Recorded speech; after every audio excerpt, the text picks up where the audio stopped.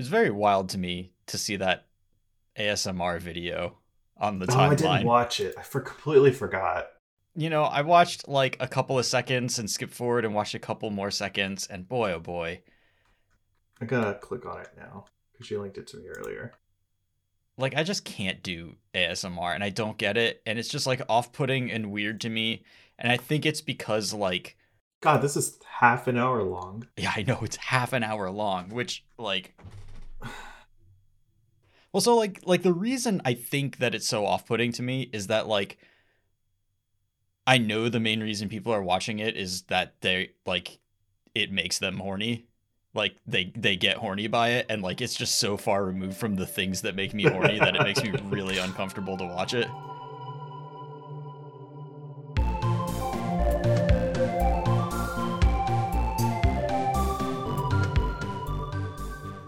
Anyways, hey everyone, welcome to episode 193 of the MTG Grindcast, the spikiest podcast in all of Central North Carolina.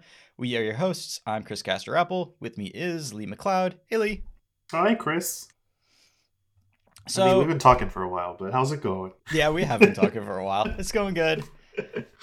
We're gonna catch up a little bit on Standard today. Talk a little bit about Historic, probably gonna go off the rails and talk about other nonsense a little bit because we're in a little bit of a weird period. Like, we just had a new set come out, so we should talk about Standard, but it's kind of the same Standard. It's almost as if a set hasn't come out in terms of standard churn. Yeah.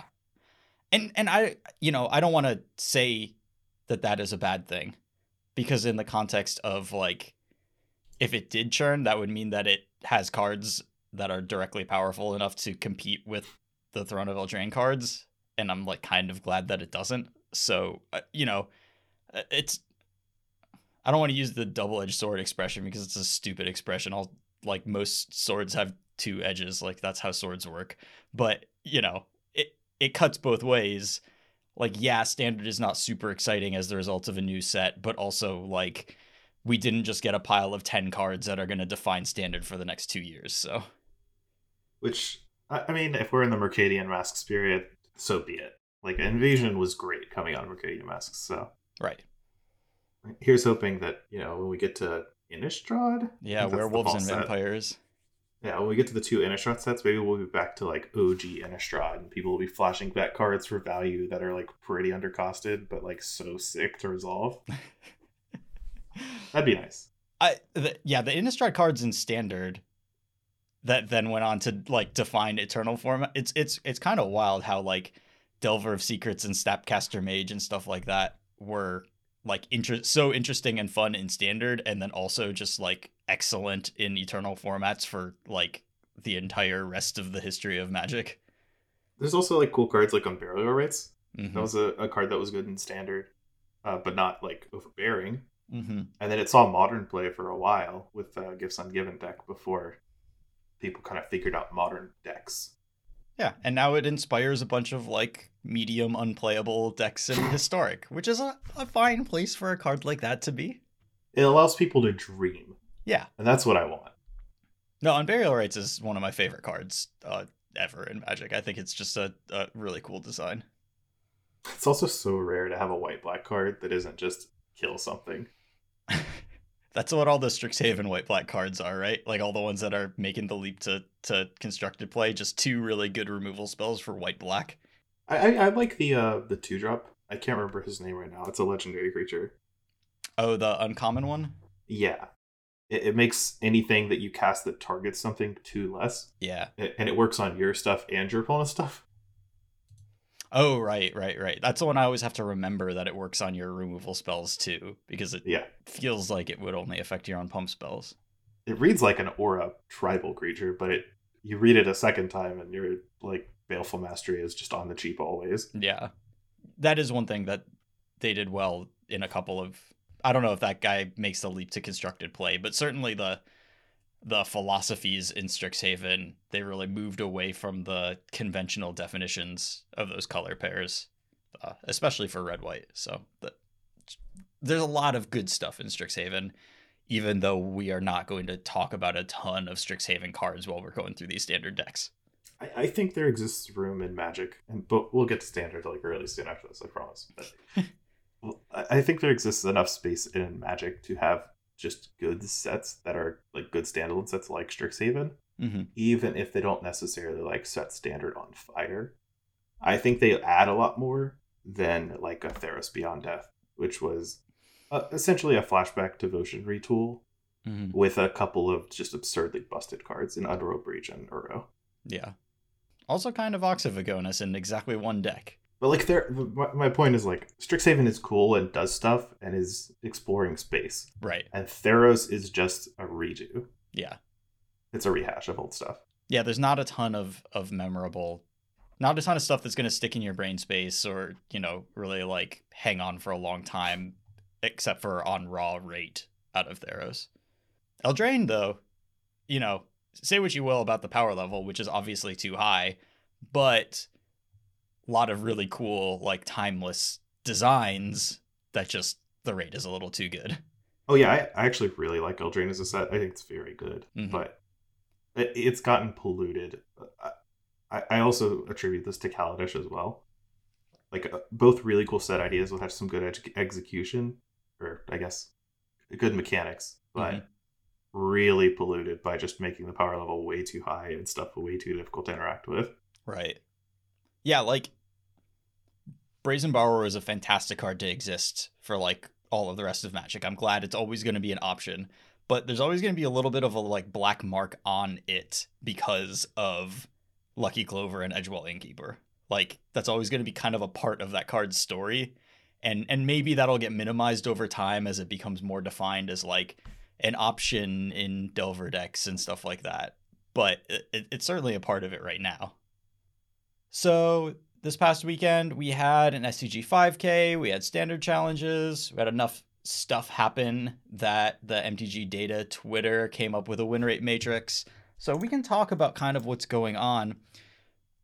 I mean, full disclosure, like, I have not been playing standard, I've been playing historic, and I think this is a standard that can only really be broken apart in the granular, like, the interesting stuff about a standard format like this, where really we're playing all the same archetypes we've been playing for the past 3 months, is the small changes, the couple of sideboard slots, the, like, exactly how each deck has adjusted, like, how many removal spells is Sultai Ultimatum playing, how many counter spells do they have access to.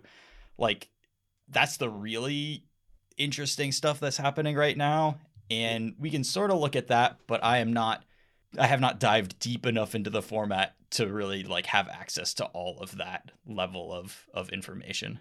Yeah, I think since we're just really in a continuation of last standard season, we're just basically jockeying for position. Small card adjustments, some decks will rise and fall, and you have to adjust based on that. But I mean, unless someone figures something out pretty soon, there's not going to be a random deck coming out of nowhere and smashing everyone. I mean, the things it has to compete with are just, like, too well tuned, too powerful on rates. Like, you got rogues at the, like, disruptive end, you've got ultimatum at the go over the top end, your mid-range space is taken up by adventure stuff, and then, like, kind of where do you fit anything in that spectrum? So ironically, if a deck comes out that is just crushing everything, it's going to be funny because it's going to be almost entirely like Eldraine and Call Time and all that stuff, like, that came before, mostly. Like, someone went a huge tear with a Vadrok combo deck. Yeah. Which is got no new cards in it past, like, the core set, I believe. Or it uses a Call Time ritual, but that's, like, it. Oh, the, like, open the omen paths or whatever? Yes. The 2 in a red creature ritual. Yeah. And that's a sweet deck, but it's, like, very fragile. Is that the one that generates a ton of mutate triggers? Yes. Okay. The very same. That's what Vadrok is. It's the Jeskai mutate creature. Yeah.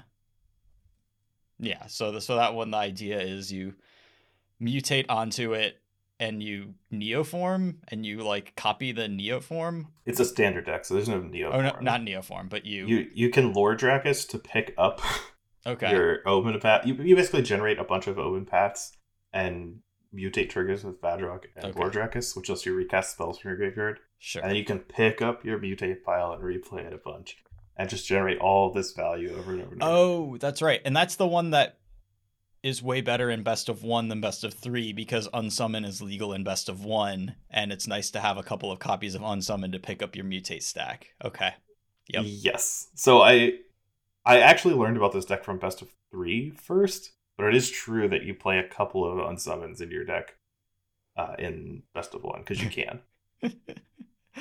I didn't know that there were cards that were only legal in best of 1 until I saw a tweet about that, and that blew my little mind open. Well, I mean, wait until I tell you about sideboard slots on Arena. Good God. What a just unbelievable failure of design. The way Well, that no, your I sideboard slots definitely show believe it. I'm sorry. up. It still boggles even after like so many missteps. Like it still boggles that anybody could have looked at this execution of the sideboard slots and been like, yeah, this is better. Not only that, like if they look at it and say, all right, we've done this convoluted sideboard 7-8 split sequencing thing in order to reduce wishboard access in best of 1.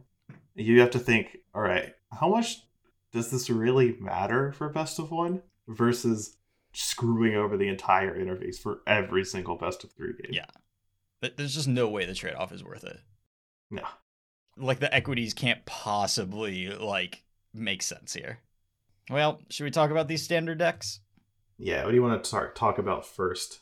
Well, I mean, just looking at this win rate matrix here, I think one thing to point out is that out of the 10 decks on the matrix, 4 of those decks are adventures decks. Yep. I mean, that's no surprise. Anyone who's played a couple of games of Standard will have probably played against a couple adventure decks. I mean, it's no surprise, but it's just like, of the major archetypes, yeah, you can slice them up differently, but a lot of them are Edgewall, Innkeeper, Bonecrusher Giant, Lovestruck Beast decks, and that's just kind of unavoidable. That package is too powerful. Yep, so it's Temur Adventures, Gruul Adventures, Temur Luca, and any other Edgewall Innkeeper pile. Like there's some Naya one, there's just like it's just an umbrella after that, pretty much. Yep. Right, like any of the Showdown of the Scalds decks are adventures builds, and yeah.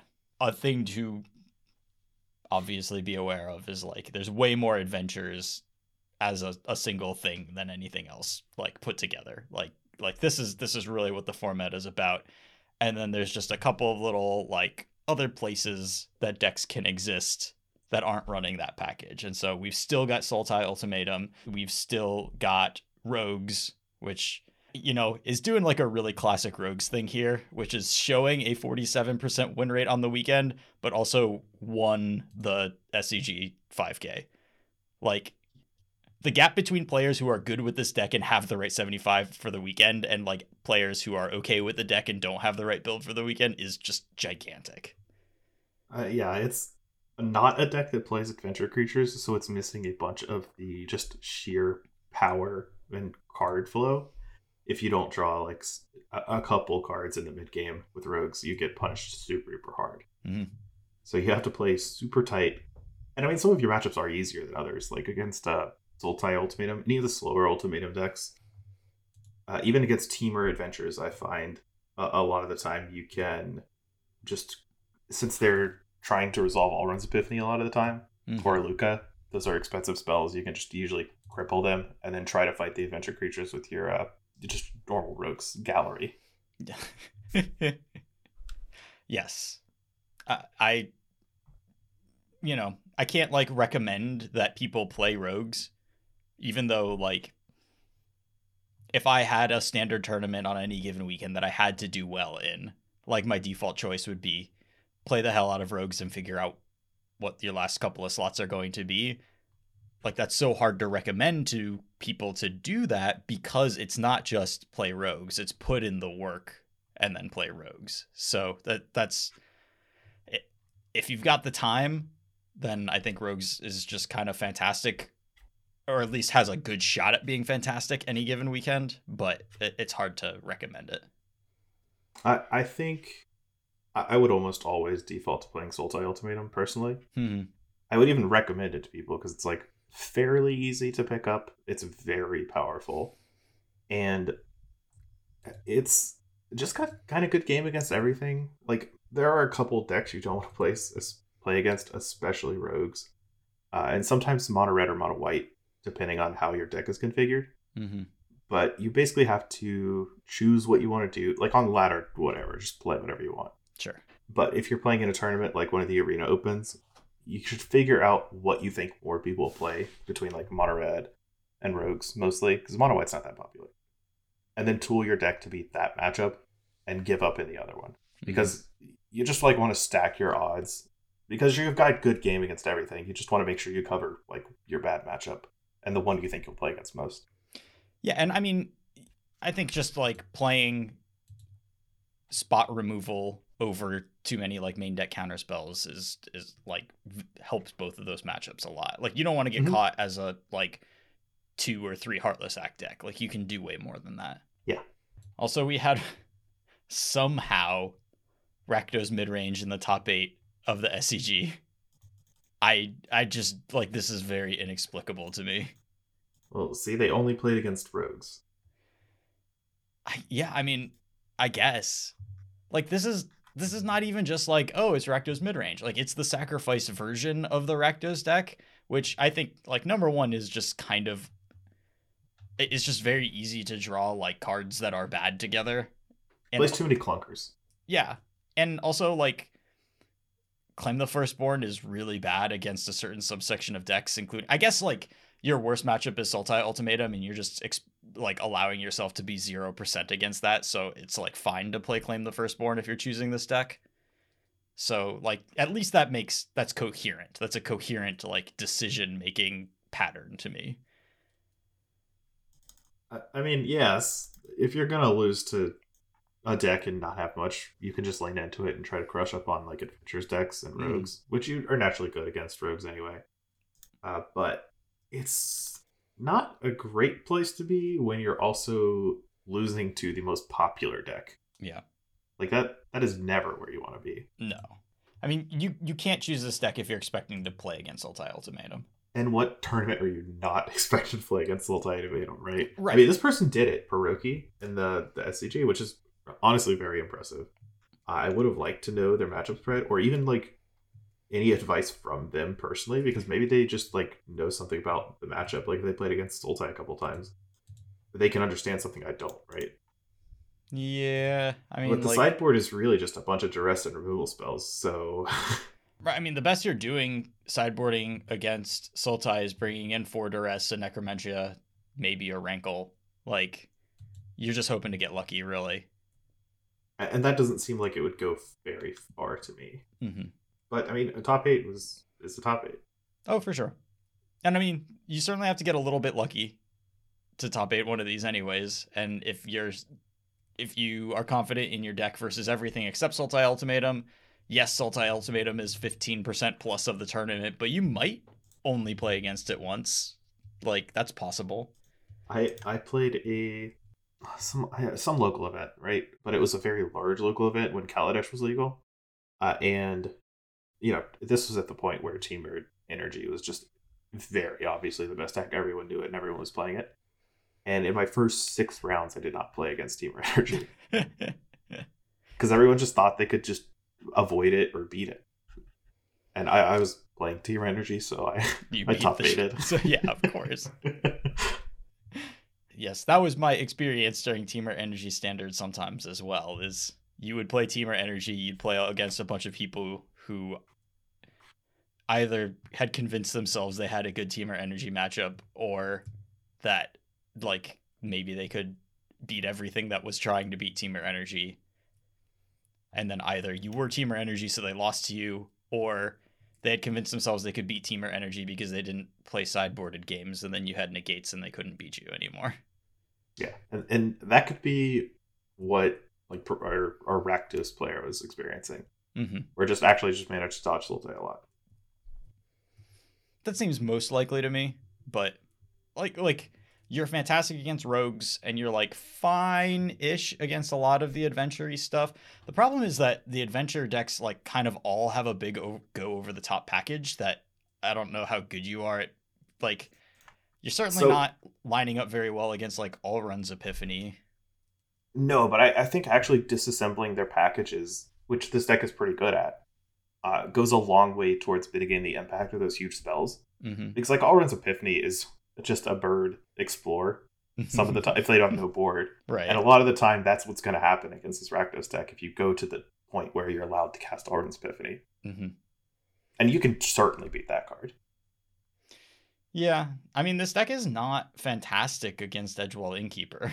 So if they ever draw an Innkeeper, like, you might just be in a lot of trouble.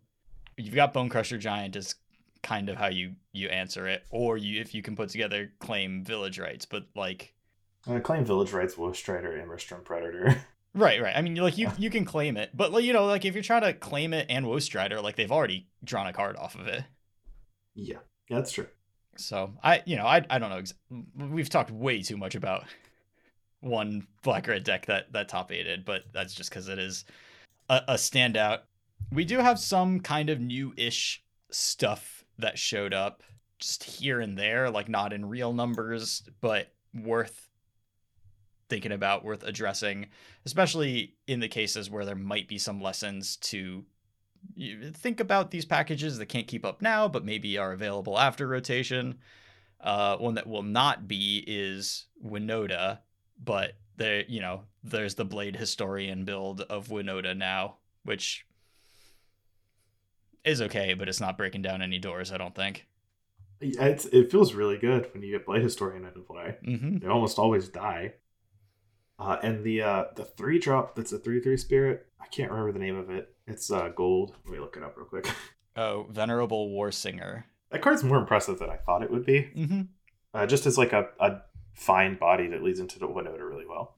Yeah, I mean, this deck certainly has some stuff going for it, but I think that generally when you don't draw Winota, your deck is very bad, as is tradition with Winota decks. Yeah.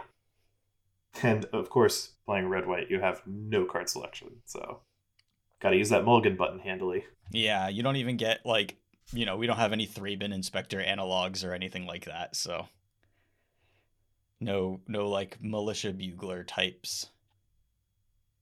You can play Showdown of the Scalds, but that doesn't actually help you get to Winota, and by the time you've done that, it's almost always too late. Yeah. So as a consequence, I have not seen many of these decks play Showdown of the Scalds, at least in the main board. No, and it kind of doesn't work with how you're forced to build the rest of your deck. Like, number one, you're starting with 4 Winota as your first card in your deck, so that's you're bumping up against the limit of 4 mana spells, especially once you add the Blade Historians.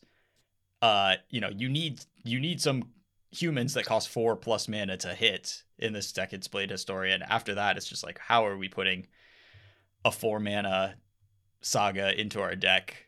Like, your hands are just going to be too clunky. I haven't seen enough of this deck played or played against it enough to know like exactly what this deck's good or bad against. I think it's mostly just a kind of something different. Yeah. So I'm playing it. I think so too. I think it has an aggro deck's matchup profile, but a lot, like, it's an aggro deck with a very real fail rate where sometimes you just draw 1/1s and 2/2s, and that's unless you're really crushing some people with your good draws, then that's a tough sell for me. What else do we have in a couple new decks? Twitter link. I mean, some really goofy stuff that's not like real. This Jeskai Cycling Transmogrify deck, which is hilarious, but looks like completely unplayable to me. So you cycle to make fairy tokens with Improbable Alliance. Mm-hmm. Then you transmogrify those fairy tokens that you've created by using your cycling cards to go into Velomachus Lorehold, mm-hmm. of which you have 3 in your deck, so you're like allowed to draw 2 copies before you can do this. And Well, you then cycle a lot, so you gotta make sure that you haven't cycled into all of your Velomachus lore holds. and then when you attack with your Velomachus Lordhold, your best spell is like Zenith Flare or Frostveil, which this deck doesn't even have to draw for yet. Boon of the Wishgiver. Well, you can't hit that with Velomachus lore hold because it costs 6.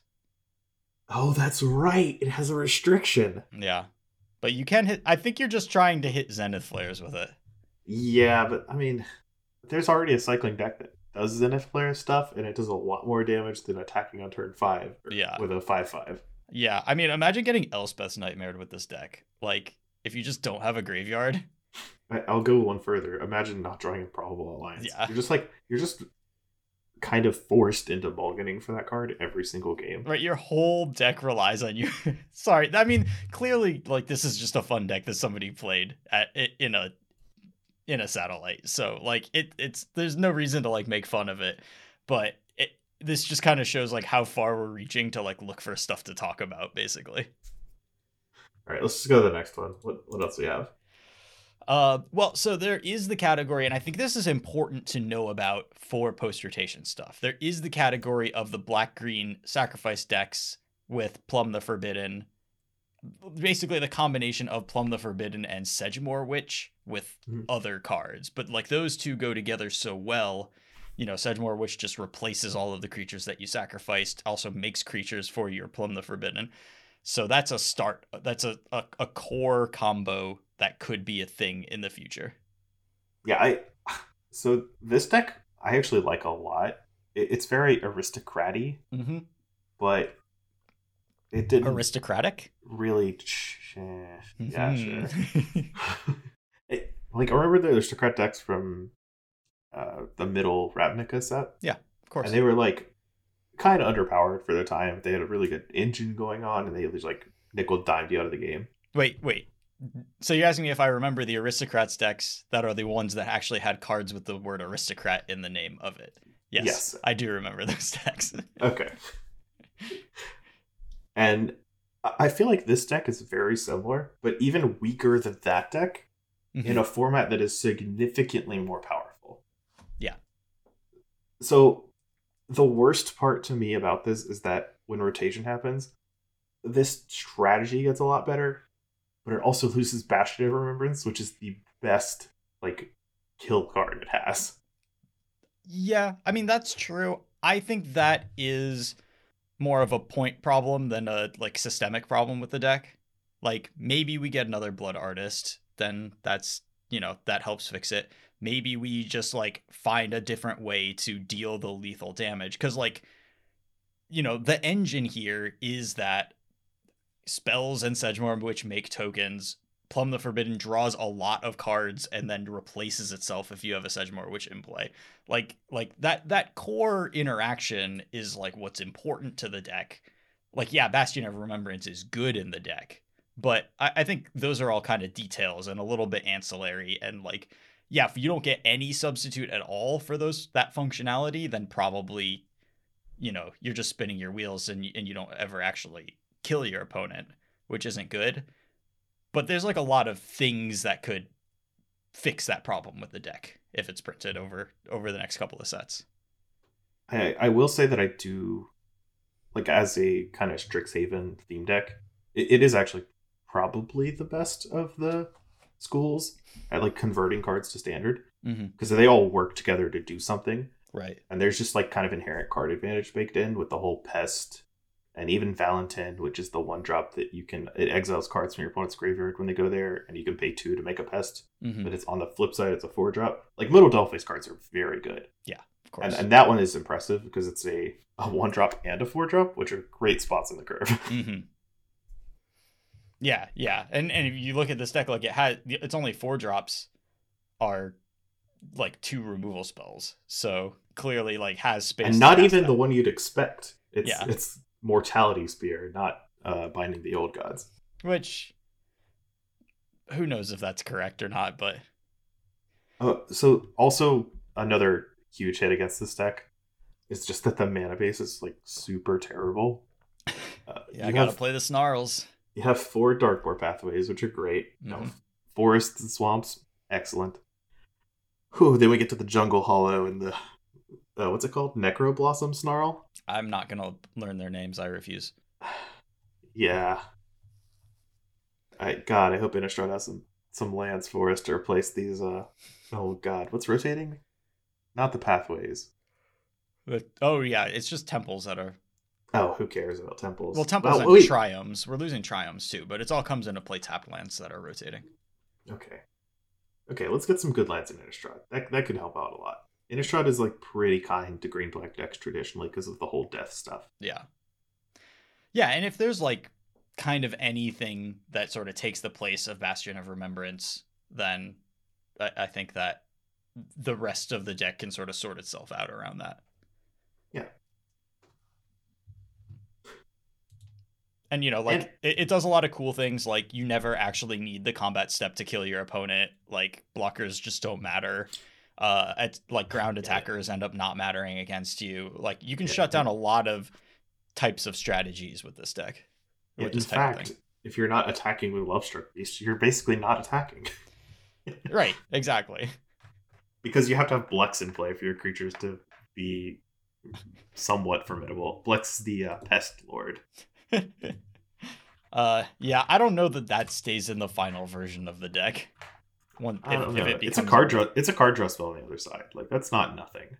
It lets you use the life you've gained to actually convert it into cards very easily. Okay, it is a stretch, but that's kind of what this deck is, right? That's what this segment is. Yeah. I mean, yeah, and we're gonna also have to revise our like current metrics of what makes a playable standard card once we lose Bonecrusher Giant and company. So I still like I don't think that a winning philosophy for this deck is going to involve like pumping your pests, you know? Yeah, I know. But I guess a Lord that is a card draw spell on the other side, like that could be worth a slot. Like it's not like a complete write-off, but I think like for somebody to present a starting 60 to me that is like impressive and I'm like, okay, like this is going to be defining standard. It's like kind of gotta not have cards like that in it, you know? Yeah, I understand. Oh, Prismari Treasures. This is also a deck that could absolutely be a thing post-rotation. You know, right now it has some DNA with like the blue-red LSV deck that was very bad after like 5 days or whatever of the format existing. Mm-hmm. But this is Galazeth Prismari, Goldspan Dragon. Those cards will both exist. And then like big spells like Magma Opus and Alrund's Epiphany. Like, there's no reason that this deck couldn't exist. It's running Bone Crushers and Brazen Borrowers because those are the best cards in Standard and the best early interaction that just draw you a threat. But they are not integral to the deck strategy in any way. You could play removal spells, you can play counter spells in those spots. Yeah, I hate this deck. Just like kind of categorically. I actually think it's carried by Bonecrusher Giant and Brazen Borrower, primarily. Because the Galazeth and the Goldspan Dragon stuff is good and cute, right? But you need time to set that up. Mm-hmm. And the removal spells and counter spells in this format are just not very good. They are fine 1v1 or 1-for-1s. But they don't match up particularly well all the time against what's going on. And Bonecrusher Giant and Brazen Borrower are 2 cards in 1 first. So they give you a ton of time without having to draw a lot of cards. And then they just match up well against everything. I mean, my guess will be that you don't quite need that. That you can play some kind of sketchier interaction once you're not playing against adventure creatures 50% of the time, you know?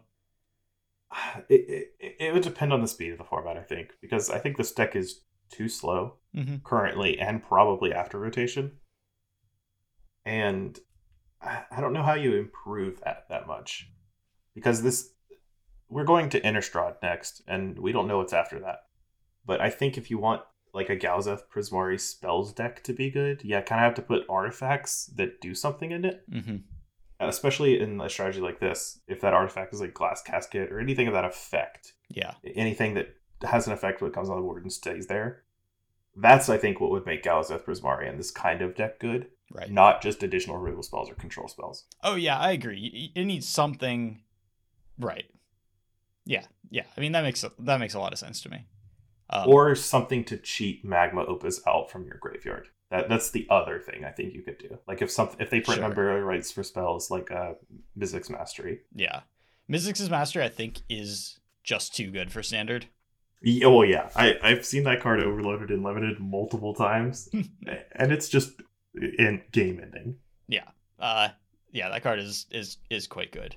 Probably not going to end up being anything at all in his, it'll be a fun thing that you can do in Historic, but Historic is so unfriendly to all of the stuff that card is doing. But too good for standard.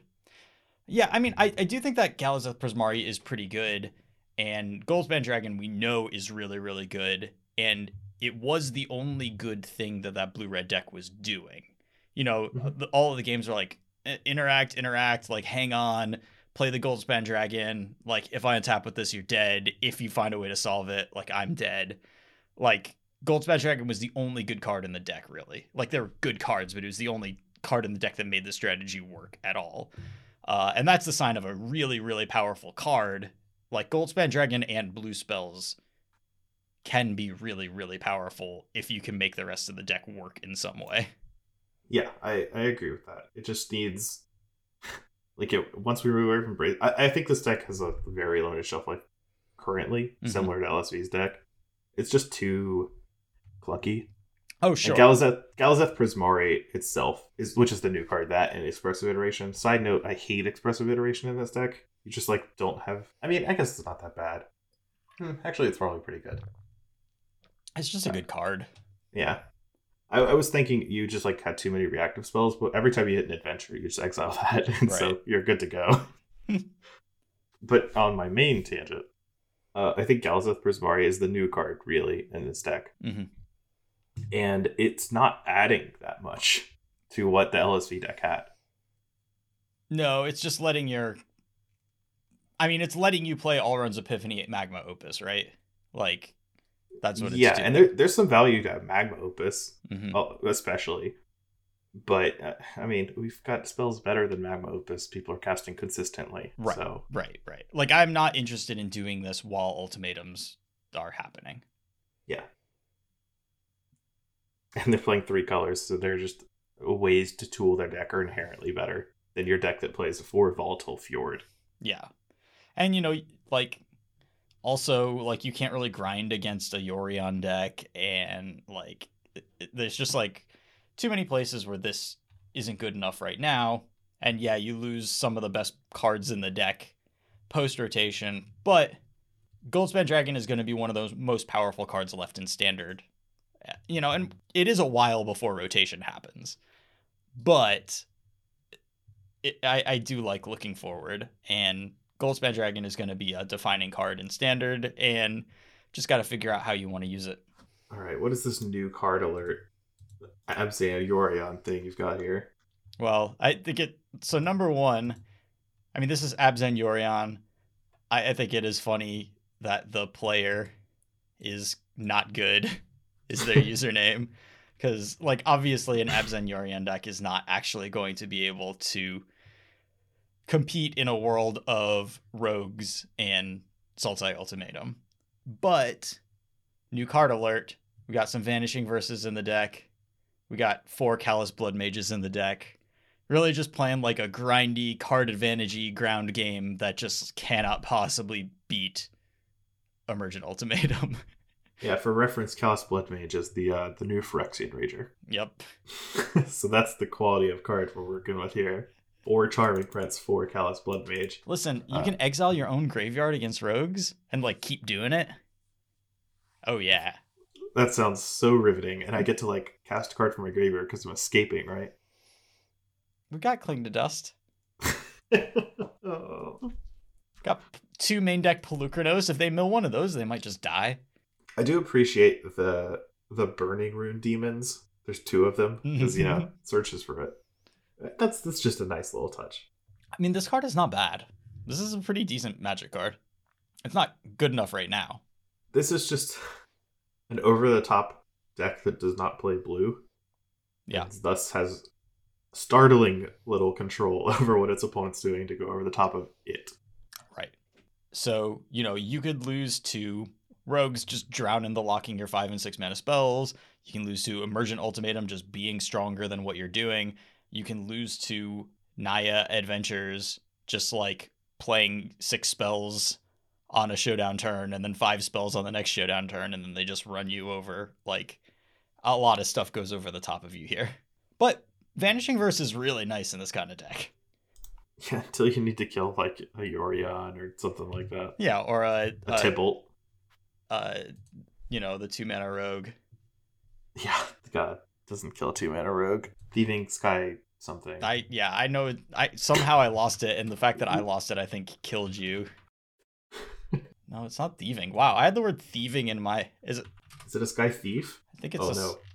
What is this card? Soaring Thought Thief. Oh that's my God. I remembered it right before you said it. Anyways, yeah, it doesn't kill a Soaring Thought Thief. That's not a great place to be on your 2-mana removal spell because that's one of the most important things to hit. But it does hit a lot of stuff. Like, I do like Vanishing Verse. I'm going to move on to a deck I saw on Twitter. Sure. The Titan's Nest deck. Mm-hmm.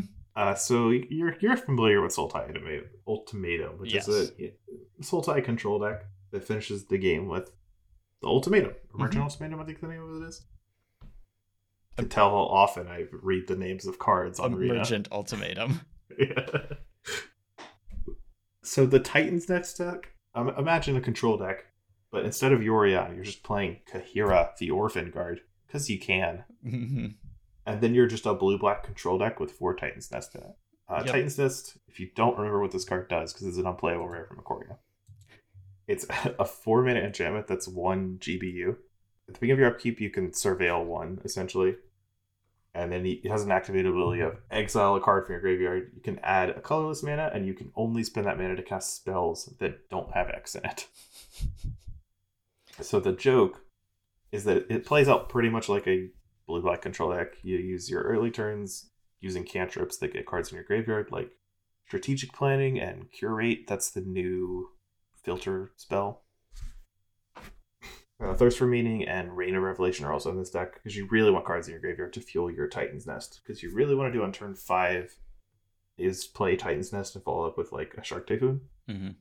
Or you hold your Titan's Nest and hopefully you can play it on turn 4 if they don't have like a Brazen Borrower or a Bind of the Old Gods. That's like the best ways to not get destroyed is to play into that. Because you really want to like untap and then play Shark Typhoon and then Alrund's Epiphany in the same turn. Mm-hmm. With how many cards do you need in your graveyard for that? 10? Yeah. I mean, it gives all your spells Delve, so you can, like, hopefully count your spells as mostly costing only their colored mana until you use up the cards in your graveyard. So, you're trying to set up for just some, like, gigantic Shark Typhoon casting turn where you, like...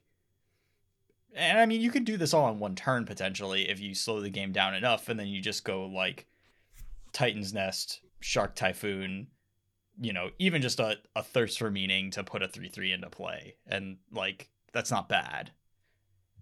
Yeah, I think where this deck fails is, though, it can lose even if it doesn't sting. Right. Which is not great. Because sometimes you Shark Typhoon, Alrund's Epiphany, you attack them for 10, and they just, like, untap, and then just play Emergent Ultimatum. And you, like, have to have a counterspell or you lose. Mm-hmm.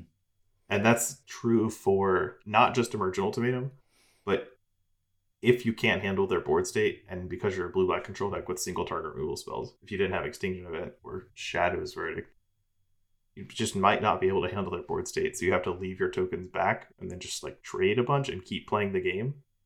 Which, I mean, is not ideal for a deck that's playing a bunch of Titan's Nests. Right. Because that card is not a good draw past the first one. Like, it's just the same problem that we keep having with lots of decks, which is... It is silly to play a slow deck with an end game that is not an ultimatum. Yeah. That's pretty much what this deck is. Mm-hmm. It is pretty neat that it has Kahira the Orphan card, like I mentioned, but no actual creatures in the deck. Like, it doesn't do anything with a 3/2. Classic. But you can put it in your hand and discard it to fuel your Titan's Nest. Yeah, or... Oh, wait, no, you can't... You can't use Titan's Nest to pay for putting your companion in your hand. No, you can only cast spells with Titan's Nest. Brutal. That aren't X spells. Yep. I'm going to go ahead and go out on a limb and say that this deck is not new KCI. Is that what the tweet is titled? I think it is, right? That's what the tweet says. This deck is new KCI. I'm skeptical. I mean, I pretty much won every game I played KCI. Like the turn I played KCI. Mm-hmm. So, yeah, I'd have to agree with that assessment that this is not KCI. Right. KCI doesn't require you to have like 3+ colored mana left over in order to win the game. Like, you don't even need any mana. Right. It is a cool deck, though. I yeah. like seeing it on my feed. It's definitely cool, and the rotation schedule is kind of a bummer because there is like a category of cards like specifically from Ikoria that it sucks that they were outmoded by the ultimatums existing in that set. Like, and Titan's Nest is one of those cards. Stuff like you know, the enchantments in that cycle, like what is it, Offspring's Revenge or whatever it's called? Like, yeah, the Mardu one. Yeah, like there's like cool Savai. Savai, yeah. but there's like a bunch of cool like tricolor cards that, you know, kind of like get your gears going, but don't work in a format that is defined by the top end that Ikoria brought into the format via companions and ultimatums. I also super love mutate as a mechanic, especially the legendary mutate creatures. Mm-hmm. The dragons. I think they're dragon. No, they're random combination of creature types from Ikoria. But I really like those cards, and I love the mutate mechanic. And I wish it would have just been like, I wish Standard would have been a little weaker so that we could have seen some of the cool mutate stuff go on. Right. Even though it's like kind of a rules nightmare. Like whenever something interacts with the mutate card in Standard, you're like, I don't think it should work like that. Yeah, but at least you don't have to like really, like, you do have to know it in order to play properly, but you're not going to screw it up because we're not playing in paper, so it's got that going for it at least. Yeah. Any other Standard stuff? I haven't seen anything beyond that stuff, so I'm tapped out of Standard stuff for more. It's pretty much the same as it has been for a while. Yeah. Not a too lot going on beyond that. Yeah, I mean, if you got to play Standard, I would say your options are Rogues, an Adventures deck, an Ultimatum deck. Like, or Sultai Ultimatum specifically. Well, I think you can also make an argument for cycling if you want to try to like get under people. Sure.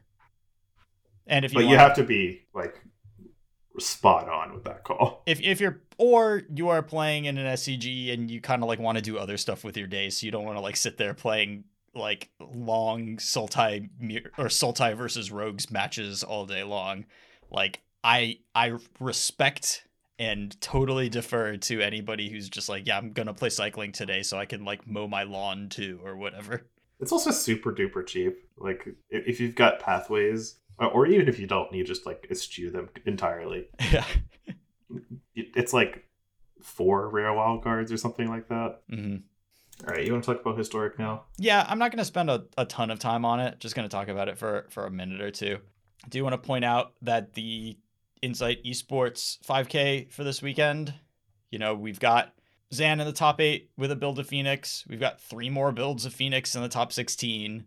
Like, yes, it's not like the dominant deck in Historic. There's no dominant deck in Historic.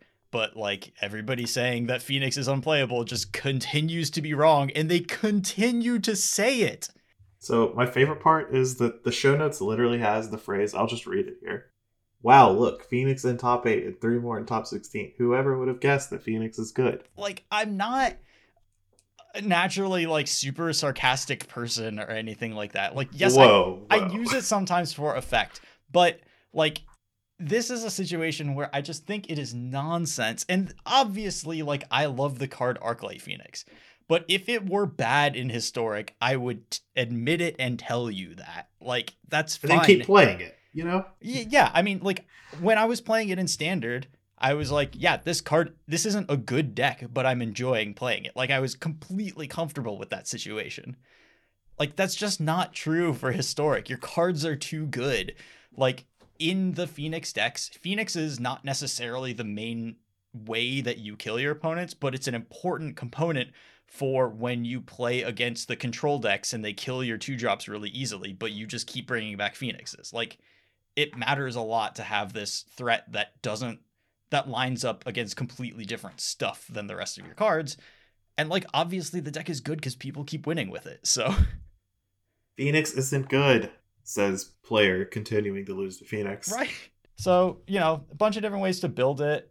I do, I've been watching Zan play his build where he has, I think he took a lot of routes. He tested a lot of different stuff, as he tends to do when he's working on this sort of thing. I liked the place that he got to for this tournament, which is Dreadhorde Arcanist as your 2-drop. You play a pretty grindy game plan and you've got Memory Lapse main deck. But your threats are Phoenixes and Crackling Drakes. And there's a Maximized Velocity in there, which is fine with Dreadhorde Arcanist and obvious, just like is Splinter Twin with Crackling Drake.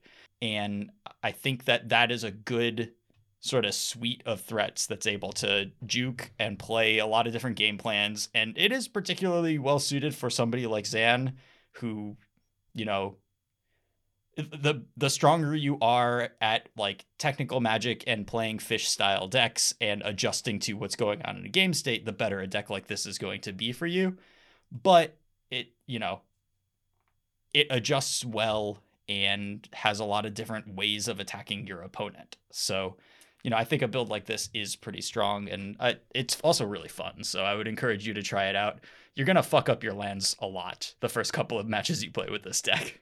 Also want to point out to something Zan did, which I hope more people are doing. I haven't looked at the other Phoenix lessons in top 8.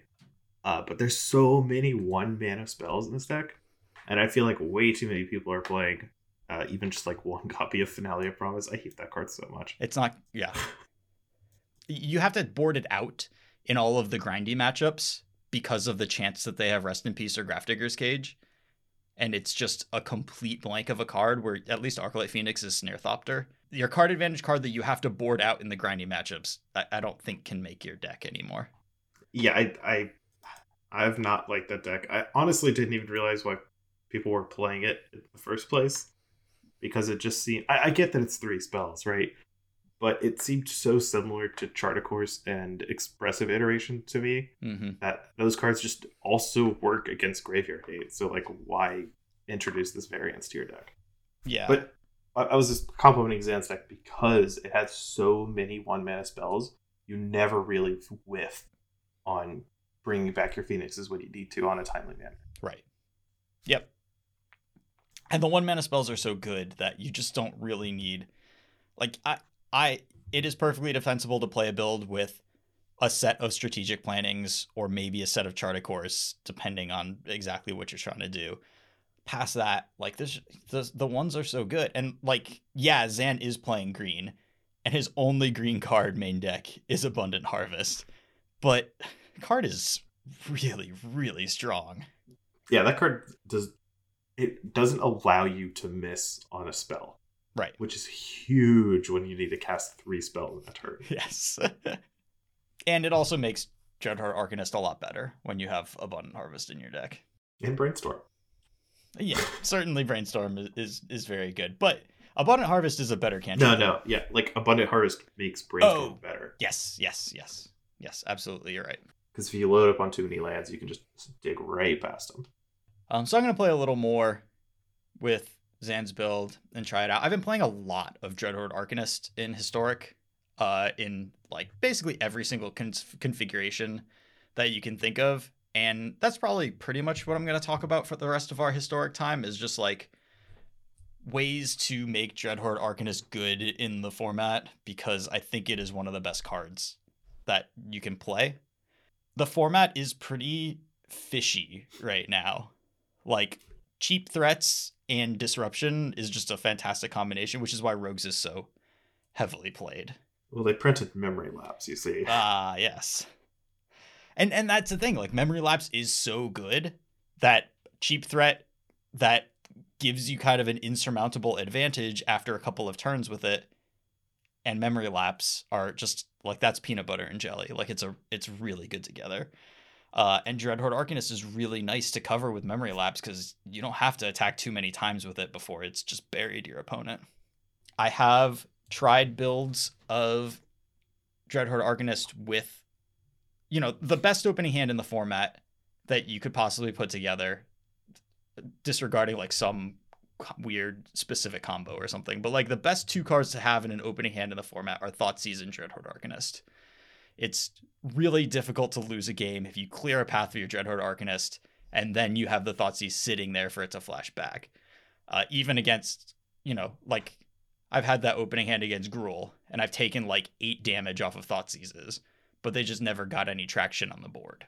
They run out of cards. Right. And you stabilize at like 5 life. Yes.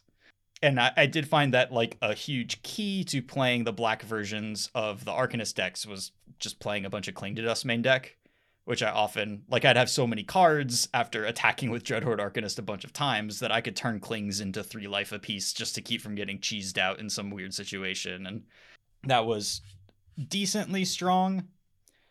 Obviously, like Dreadhorde Arcanist becomes weaker in the matchups where they have blockers that you have a hard time clearing, and sometimes you are throwing it away. But I did love the combo of Dreadhorde Arcanist with Thoughtseize. It is really tough to put that together into a fully cohesive shell. Why is that? So, you have to have black and you have to have red if you're going to do that combo. So you just like start going through all of the options, and they all kind of don't super work for various reasons. Straight black-red, like the Rakdos Arcanist, I think that deck is really, really bad, which it was kind of shocking to see it win the 5K this weekend. A little less shocking that it was Salvado playing it, because I think it like needed to be an extraordinary pilot in order for this deck to win a tournament like this. But I think that deck as it exists, and his build was good. I think it did the best it could to cover the weaknesses of the deck. Like I think playing a lot of the lists have like trimmed a Kroxa, which I think you just can't ever do because it's so important to just bring that back on turn 4 every single game. Basically any game where you don't cast Village Rites pretty early, you just like don't have enough cardboard to do anything. Like you just get caught up, like they have a single piece of interaction that matches up well against your stuff. Like you draw Claim the Firstborn that sucks against them or whatever. And like Claim the Firstborn being kind of bad in this format is a pretty big knock against this deck. And just like the engine of the deck is kind of medium. And if you ever get hit with a Rest in Peace, your cards just don't work. But that's not even the problem. Even without Graveyard Gate, I don't think the deck is like particularly powerful. So I'm not a fan of just straight up Dreadhorde Arcanist. And like a big key to making a deck with Dreadhorde Arcanist work is having an actual cantrip to flashback with Dreadhorde Arcanist. And that's why it was banned in Legacy, right? Yes, exactly. Like it's good. Well, I mean, Force of Will is really the reason it was banned in Legacy, right? Like, well, we can't ban Force of Will or Brainstorm, so no. But yes, the fact that you had broken card drawing spells to flash back and then could cover it with free counter spells. But, in this format, we can simulate that with something like Memory Lapse where, we just need to clear a turn and then we're in a similar spot. But you got to flashback cantrips with your Dreadhorde Arcanist. You can't do that in black-red because, we're not running Crash Through or whatever in these decks. That card's not good. So you got some options. You can play blue. I tried playing blue. It's fine. I mean, you are playing Grixis, which is traditionally just like, oh man, all these good cards, but somehow like my deck sucks. And kind of how it goes with the Grixis deck. Like, I was winning more than I was losing, certainly. But, I was playing a Lurrus version. Sprite Dragon was one of my other threats. And probably, I just need to explore more doing other stuff with the deck. Like maybe it's not supposed to be a Lurrus deck, and rather than having like Lurrusable threats as your non-Dreadhorde Arcanist threats, you need like Chandra Torch of Defiances or something, because like Thoughtseize Chandra Torch of Defiance is a good combo. So maybe something like that.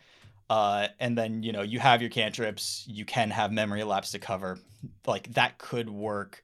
Also, Jund could work because Abundant Harvest is the best cantrip in the format. That's what I was thinking. I was thinking about Jund when you said Rakdos was not up to par. Yeah, and I think, Croaky's posted a Jund list that he was playing that had some good ideas in it and like some completely bonkers like numbers to it and stuff. But Abundant Harvest does do a good job of fixing the problems that I have with the black red stuff. So that is an option, but the blue disruption is so good and memory lapse is so good that that's like a tough place to go to not have. You can lose on the stack pretty easily in this format, and having memory lapse to buy a turn is pretty nice. But if there's like, Gruul aggro is the best aggro deck in the format. You don't want memory lapse against that deck anyways. So it may be just like, that's not the disruption that I want. One thing that actually is really funny is that I kind of like, it's a bummer that Tithe is on the reserve list and we couldn't get it and we got Gift of Estates instead, because I actually kind of want to flashback Tithes with Dreadhorde Arcanist. Tithe actually on the reserve list? Yeah. Wow. I did not realize that. Yeah. Huh. Okay. Guess that explains why it's apparently $50. Jesus. So it is. But yes, so like what can't exist but would be really sick is like Dreadhorde Arcanist Faithless Looting Tithe deck. I want to get my planes, I want to discard into Faithless Looting, I want to play a super grindy game. I don't actually really want to do that until they also reprint Lingering Souls, but then, ooh baby, like that's something Mardu guy, Chris. If I had Tithe to flash back and I had Faithless Looting Lingering Souls, I would absolutely be Mardu guy in Historic. But we're several steps away from that. Like, for instance, one of these cards is just on the reserve list. Literally impossible for this card to exist. It might as well not even exist. It just doesn't. Which is like, come on. Like, that's like, Tithe is so unassuming, and like, it'd be I think it would be a great card to exist. Like, it's like a weird card advantage-y white card that we just like can't have now. You know my favorite card on the reserve list? It's Thunder Spirit. Oh god. Yeah. It's a 1 white 2/2 flyer first strike. Yep. The best part about this card being on the reserve list is all the stories of someone in WotC like designing just filler cards for a file and just throwing in a 1 white 2/2 flying first strike and then being told they cannot print it. Can't print this out? Oh, this was going to be an uncommon? No, you gotta give that vigilance instead. It's on the reserve list. Legends Thunder Spirit. You wanna take a quick guess at that price? It's got to be like some sort of meme price, right? Is it like $80? $180. Oh god. Okay. Well, I would not have guessed that. 1 white 2/2 first strike. $180. Whoa, you're underselling it. It has flying as well. Oh yeah, flying first strike. The reserve list is so stupid, and people's like reaction to the reserve list is like double stupid. Like, what value does I know that the value that something has is just what someone will pay for it. But like, what this isn't like a part of Magic history. It's not, like Juzam Jin is outmoded, but it's sick and it's cool, and everybody who plays Magic knows what a Juzam Jin is. Okay, like that one makes some sense. Thunder Spirit? Spirit? Do you know why cards got added to the reserve list? Like how knowledgeable are you on this? I know that it was every rare from before X set. I don't know what other cards were added to the reserve list. I believe, yeah, it was just every rare from after Chronicles to, I don't remember everything Mercadian Masks. Mm-hmm. No, Mercadian Mask stuff isn't on the reserve list, but yeah, that's what I meant. Everything up to Mercadian. Oh, Masks. Sure. Yeah. So, Urza Block is the last stuff on. Yeah, exactly.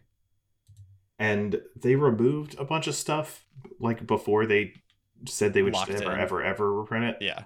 And some of that stuff was like Juggernaut, I believe, was once part of the reserve list, but it's just like kind of an unprintable uncommon nowadays. Right. It's just truly bizarre.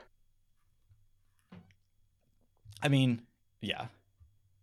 Like, the reserve list and all of the like things that have happened with the reserve list is very much just that scene in The Simpsons where Sideshow Bob just like keeps stepping on rakes. I mean, that's WotC's Twitter feed, but That's true. That, like, a lot of aspects of WotC are just like Sideshow Bob stepping on rakes continuously for a full minute. So now that we just can't have Mardu Arcanist. Right.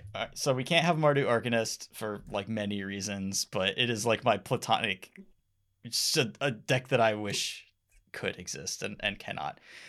Format is low to the ground. Like, you know, there's all this cool, like, 5-mana graveyardy stuff, Unburial Rites, Mizzix's Mastery. Honestly, even Time Warp is, like, has a hard time finding traction in a format that is heavily defined by Memory Lapse and then decks that are good against Memory Lapse, like Gruul. So those are the things that you have to kind of contend with when you're brewing up a deck for the format. So, you know, Rogues is one of the Memory Lapse decks, and then, you know, there's Phoenix decks, there's various blue disruptive decks. You know, cards like Muxus are just like, Muxus has never looked worse. I have not lost to Goblins just because I have Memory Lapse in my deck. You just don't lose to Goblins. Yeah, I saw a tweet from April earlier today where she memory leaked a Muxus with Teferi, like played Teferi untapped lands. Opponent cast Muxus, she memory lapsed it. And she memory lapsed it 2 more times. And on the 4th time it came down, Thassa's Intervention did for 1. Oh my god. And they just don't have any choice. They have no maneuverability. They just keep drawing it and nothing else. Yeah, and they have to cast it. It's so strong once it resolves. Well, and they have to work their way through your memory lapses somehow. Yep, and they just never do. No, it's yeah. Anyways, that's historic. I'm gonna keep working on it some more, but generally, like, I have enjoyed the Dreadhorde Arcanist decks more than anything else. And don't play Rakdos Arcanist. I think it's fundamentally flawed in like several different ways. If you are going to play it, like, play something close to Salvado's list. Like, people trimming on Faithless Lootings and trimming on Croxus are incorrect. Play 4 of each of those things. Hit the among your best cards, yeah, for sure. Are you ready for this fun Patreon question I picked out to hear your answer for? I'm not ready. I haven't like picked out my answer, so you'll have to go first probably. All right, we do have a Patreon question. It's from Tucker Graves. He asks, what are Lee and Chris's favorite and least favorite sets from a flavor/lore perspective? Mm-hmm. There's a few different answers I have for this. You can't just give a few favorites. Well, I don't have a few favorites. Let's get that off the bat. So Magic Story is by and large just not very good. Mm-hmm. So there's like a couple of different ways I can interpret this. I'll start with what I think my favorite mode for Magic flavor/lore is, which is Innistrad, the original set. Mm-hmm. So Innistrad has really, really, really good flavor, but it's all in the cards. Like, all the transform cards are super cool. There is some story going on somewhere in the background, like Garruk's on the plane, it has been cursed, Liliana's just chilling there, and Avacyn vanished. And then there's this 4 Angel Sisters that are like core to the plane, but you're not really sure why. And like, there's some mystery and there's some cool stuff. Innistrad has like some pretty good world building, especially with the Sorin stuff that they threw in. Mm-hmm. But none of that really matters. Like, you don't have to read the books or the story or the lore or anything. It just works, and you get the cards, and you can see there's like some larger part of the story, but it's not really important. The set is just good on its own. And the gothic horror / like pop culture horror references, like, in individual cards, do a good job of carrying it too. Like, ooh, this is Frankenstein. Ooh, this is Dr. Jekyll, Mr. Hyde. Yeah, Civilized Scholar, flavor knock out of the park. Mm-hmm. So Innistrad is my favorite. Innistrad is what I wish Magic Story cards would just be. Like, the story's there, it's not super important. There's some stuff going on if you care, but you don't really have to. The cards just kind of stand on their own. And there's some like backdrop. Mm-hmm. Griselbrand versus Avacyn. Just plain theming, some planeswalkers doing stuff that's not really important. But if you have to get planeswalkers involved and have them be like the focus, My favorite of that is actually Ixalan. Hmm. So for some, everything they did with the War of the Spark story was just horrible. Correct. It was not good. All the weird jumping from plane to plane to assemble like this death machine was like neatish at the time, but didn't actually end up doing anything. And then all the individual stories contained therein from like Kaladesh, Ixalan, Amonkhet, etc. Mm-hmm. It's just terrible. Like the individual plane stories do not matter. It's basically just Tezzeret or Nicol jumping to a plane to finding some sort of artifact to use to build a portal. That's it. That's the whole story, and they drag it on too long. Yep. It's all horrible. But Ixalan stories were written weekly on the website, and it was just a romance novel between Jason Vraska. So if you're gonna do any Planeswalker based story, it should just be in romance novel form. It was super trashy. Mm-hmm. It wasn't like that great, but it was different, and way better than reading about all that other stuff. Yeah, and like that Jace Vraska romance didn't really show up on the cards. I do like when they are able to display like relationships, emotions, moments that are very different from like, oh no, bad guy is here, like throw fire at him. Like my least favorite card in Strixhaven is the one where they're zapping the demon. Like it's just horrifyingly bad. Excuse me, it's a blood avatar. Yeah.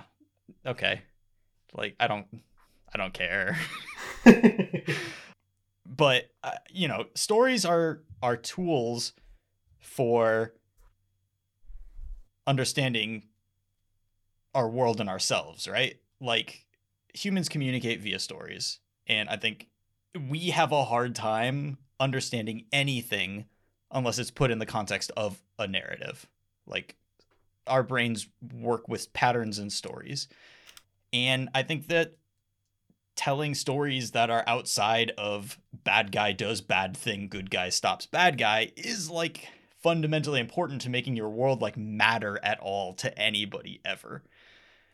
So that's why like Cathartic Reunion is I love that. I Yes. Make your characters human. Make them have like moments, make them have emotions, like make them have fears and love and like loss and like regaining like make them human, make them do things. Yeah, I'm pretty sure I've said this before. That's like my whole problem with most of the story, but especially on Kaladesh, where like part of the huge moment was Chandra going home and finding her mom is still alive. Mm-hmm. And yet the story is just not about that at all. It's like about overthrowing the government for some reason, because there has to be a conflict, except for Kaladesh is like incredible. Like the whole plane just is so happy and vibrant, and everyone's like working on their own cool stuff. Mm-hmm. But there's just like this contrived conflict because Wizards thinks there just needs to be a conflict in every set in order to like justify there being wars and magic and stuff that you play in the game, which is just crazy. Because in limited right now, I'm casting cards like Snow Day and Reject. Right, and that's Ram. fine. Like, yeah, like every story is going to have some tension or conflict, but it doesn't need to be somebody is killing somebody else with magic. Like that isn't the conflict that has to happen. I think the biggest creatures in Kaladesh were the Girolks, right? Which are just showpieces. That's what they are. They're just inventions that people made big because they could. That's it. Kind of compelling, honestly. Yeah. Yeah. That's why Battle Bond is so good too, because they're just like, story garbage. We're in pit fight mode. Let's do this. Gladiator time. Mm-hmm. Yeah, and it's fun, and like, because a set of cards isn't great at telling like a full like novel or novella length like beginning, middle, end story, but it is great at showing moments, and moments can be enough. Like you don't need any context. Like knowing like who Chandra is and like having like opened a bunch of Chandra cards in the past does help, but you don't need any additional context to read Cathartic Reunion, read the flavor text, look at the art, and be like, okay, I get what this card is about. Like, this is really sweet. Like, this is... Or even the Cathartic Reunion from Ixalan, Yeah. which is just a random guy and a random dinosaur. And you're, like, still rooting for them. Yeah. And then when you can put the story on those 4 cards together and be like, oh, this guy and his dinosaur friend. Like, give us more of that. That's great. Yep. I'm telling you, Innistrad, Battle Bond, A+. A+ flavor card design stuff. Mm-hmm. Yeah, I really like, and some of this is nostalgia because this was the first kind of like block that I experienced as a whole, like from beginning to end, like, packs of the first set, packs of the second set, packs of the third set, like in order. But Invasion block, I think, had a lot of cool stuff going for it. Like, the Phyrexians were cool bad guys who, like, it mattered that they beat the Phyrexians because the Phyrexians were so clearly just like alien, not of the same moral universe of humans. Just like all of their cards were clearly like consuming the world, and it's just like so obviously like if you're gonna tell a good versus evil story, like this is how you make the stakes. Like you make, I mean, this is one way to make the stakes, but if you're doing some huge thing like War of the Spark was intended to be, like make me care about the bad guys not winning. Like, I never understood what Bolas's plan really, like, yeah, he wants to be super powerful, so he's going to kill all of the planeswalkers. Like, okay, sure, like, this doesn't make very much sense, but even if he wins, like, the planeswalkers are going to be dead, but kind of whatever. I don't really, like, you didn't do a good job of making me care about them. But the planeswalkers but the Phyrexians, and you print cards like Plague Spitter and Plague Spores, like showing all the diseases that they are like intentionally spreading on Dominaria. Okay, they're ruining the world. Like, I get it. I get the stakes here. And then you print cards like Coalition Victory that like show the moments of the, there are all these moments that are like the beginning, middle, and end, and you can like you try to like put things together, and you see a card like Agonizing Demise, and you're like, holy shit, like what's happening here? Like you start to care about these things a little bit, and that's important. And that was told almost completely through the cards, and I think Invasion did like a really good job. Well, there were novels. I think there was a novel for each of those sets, actually. Yeah, I read them. They're not that great, right? But but like putting the novels to the side, like I think the sets do stand alone really well as give us some characters. Like give me Gerard and Hannah and Orym. Give me like cards related to those characters, and then give me moments that they have in the war and also with each other.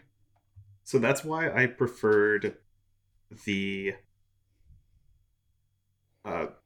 so one of the things I don't like about the whole Weatherlight crew is that they just jumped from plane to plane like planeswalkers. Yeah, they were just proto planeswalkers.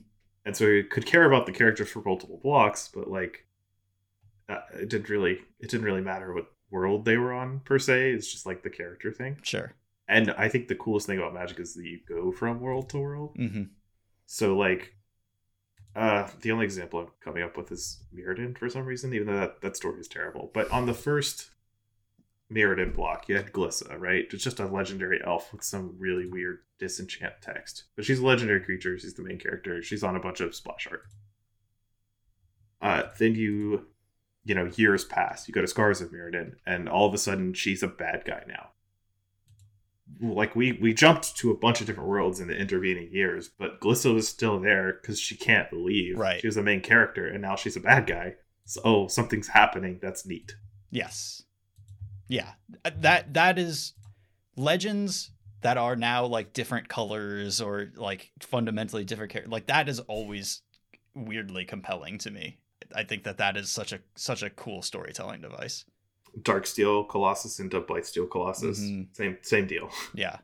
I think Scars of Mirrodin did the Phyrexian stuff really well in terms of like showing corruption. I think that's a really good block for that. Yeah. I guess I'm not coming up with a lot more examples because I think a bunch of the single set stories were like just didn't have very compelling characters or moments because they weren't really trying. I mean, it is tough, and I understand I understand the desire and the reasoning behind having characters that translate from plane to plane. If you are going to use them and tell their stories and give them consistent personalities and have their decisions drive the storyline, like, I get why you want that.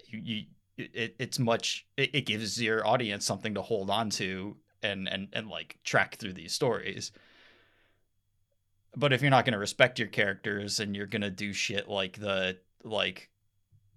everybody's shipping 2 female planeswalkers, but then one is just like, no, I'm like gonna state in no uncertain terms how much I like dick. Like, if you're gonna disrespect your characters in that way, then there's not even any point to having these these They lines.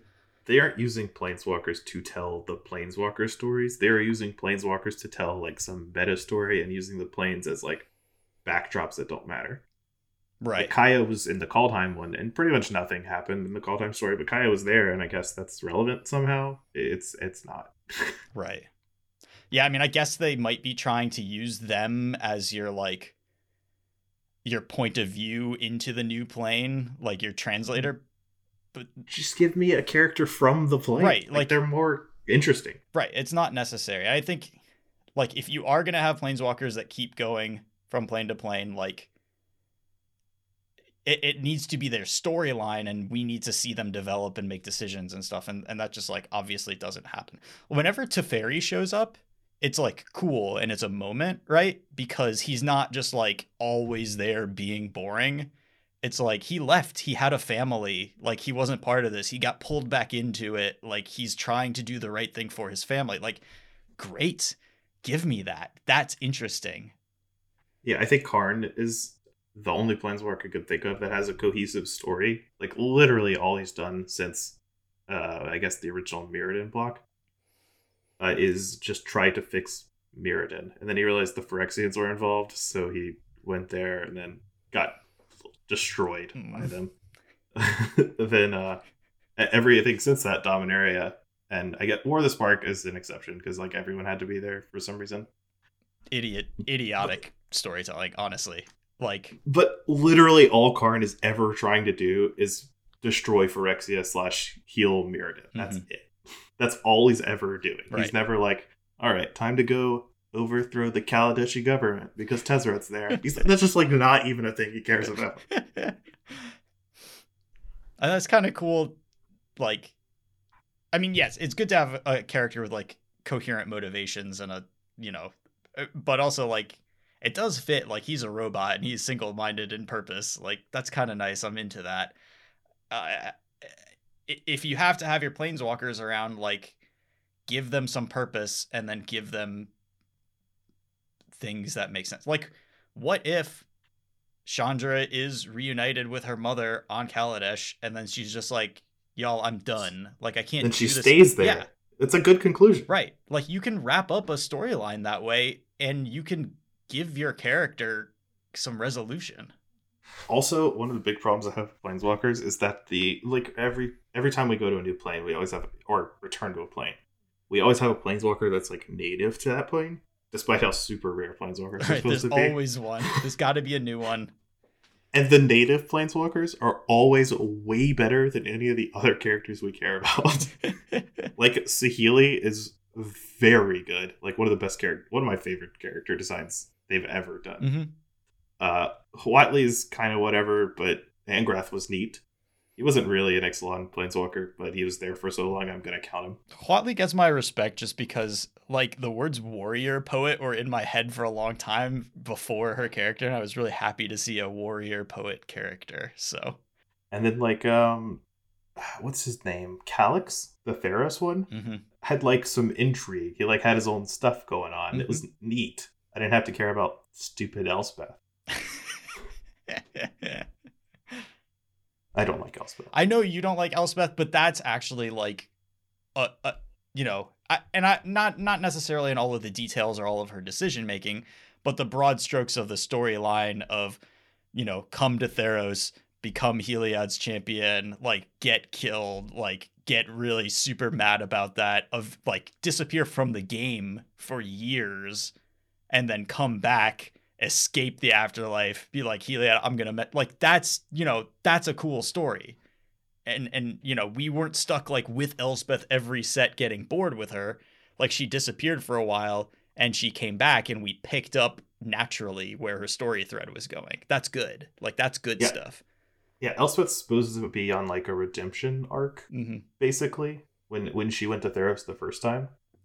And it's kind of neat to see that concluding, except for we have no idea about anything Elspeth is doing at all. Right. Because we didn't get like, I mean, we did get some moments on cards, right? Because we got Elspeth's Nightmare is the card that. So the weirdest thing about Elspeth is that they're gearing up for this like Phyrexian return with the Karn stuff and the Elspeth, Ashiok, Tezzeret stuff. Like these are all centered on New Phyrexia. But there can't be that many Planeswalkers in one set. But does that mean we're going to have a whole year of like an artifact set? That is just a disaster waiting to happen, right? Yeah, we'll see, I guess. I won't put anything past them. We can withstand Eldraine. We can withstand just like a year of New Phyrexia.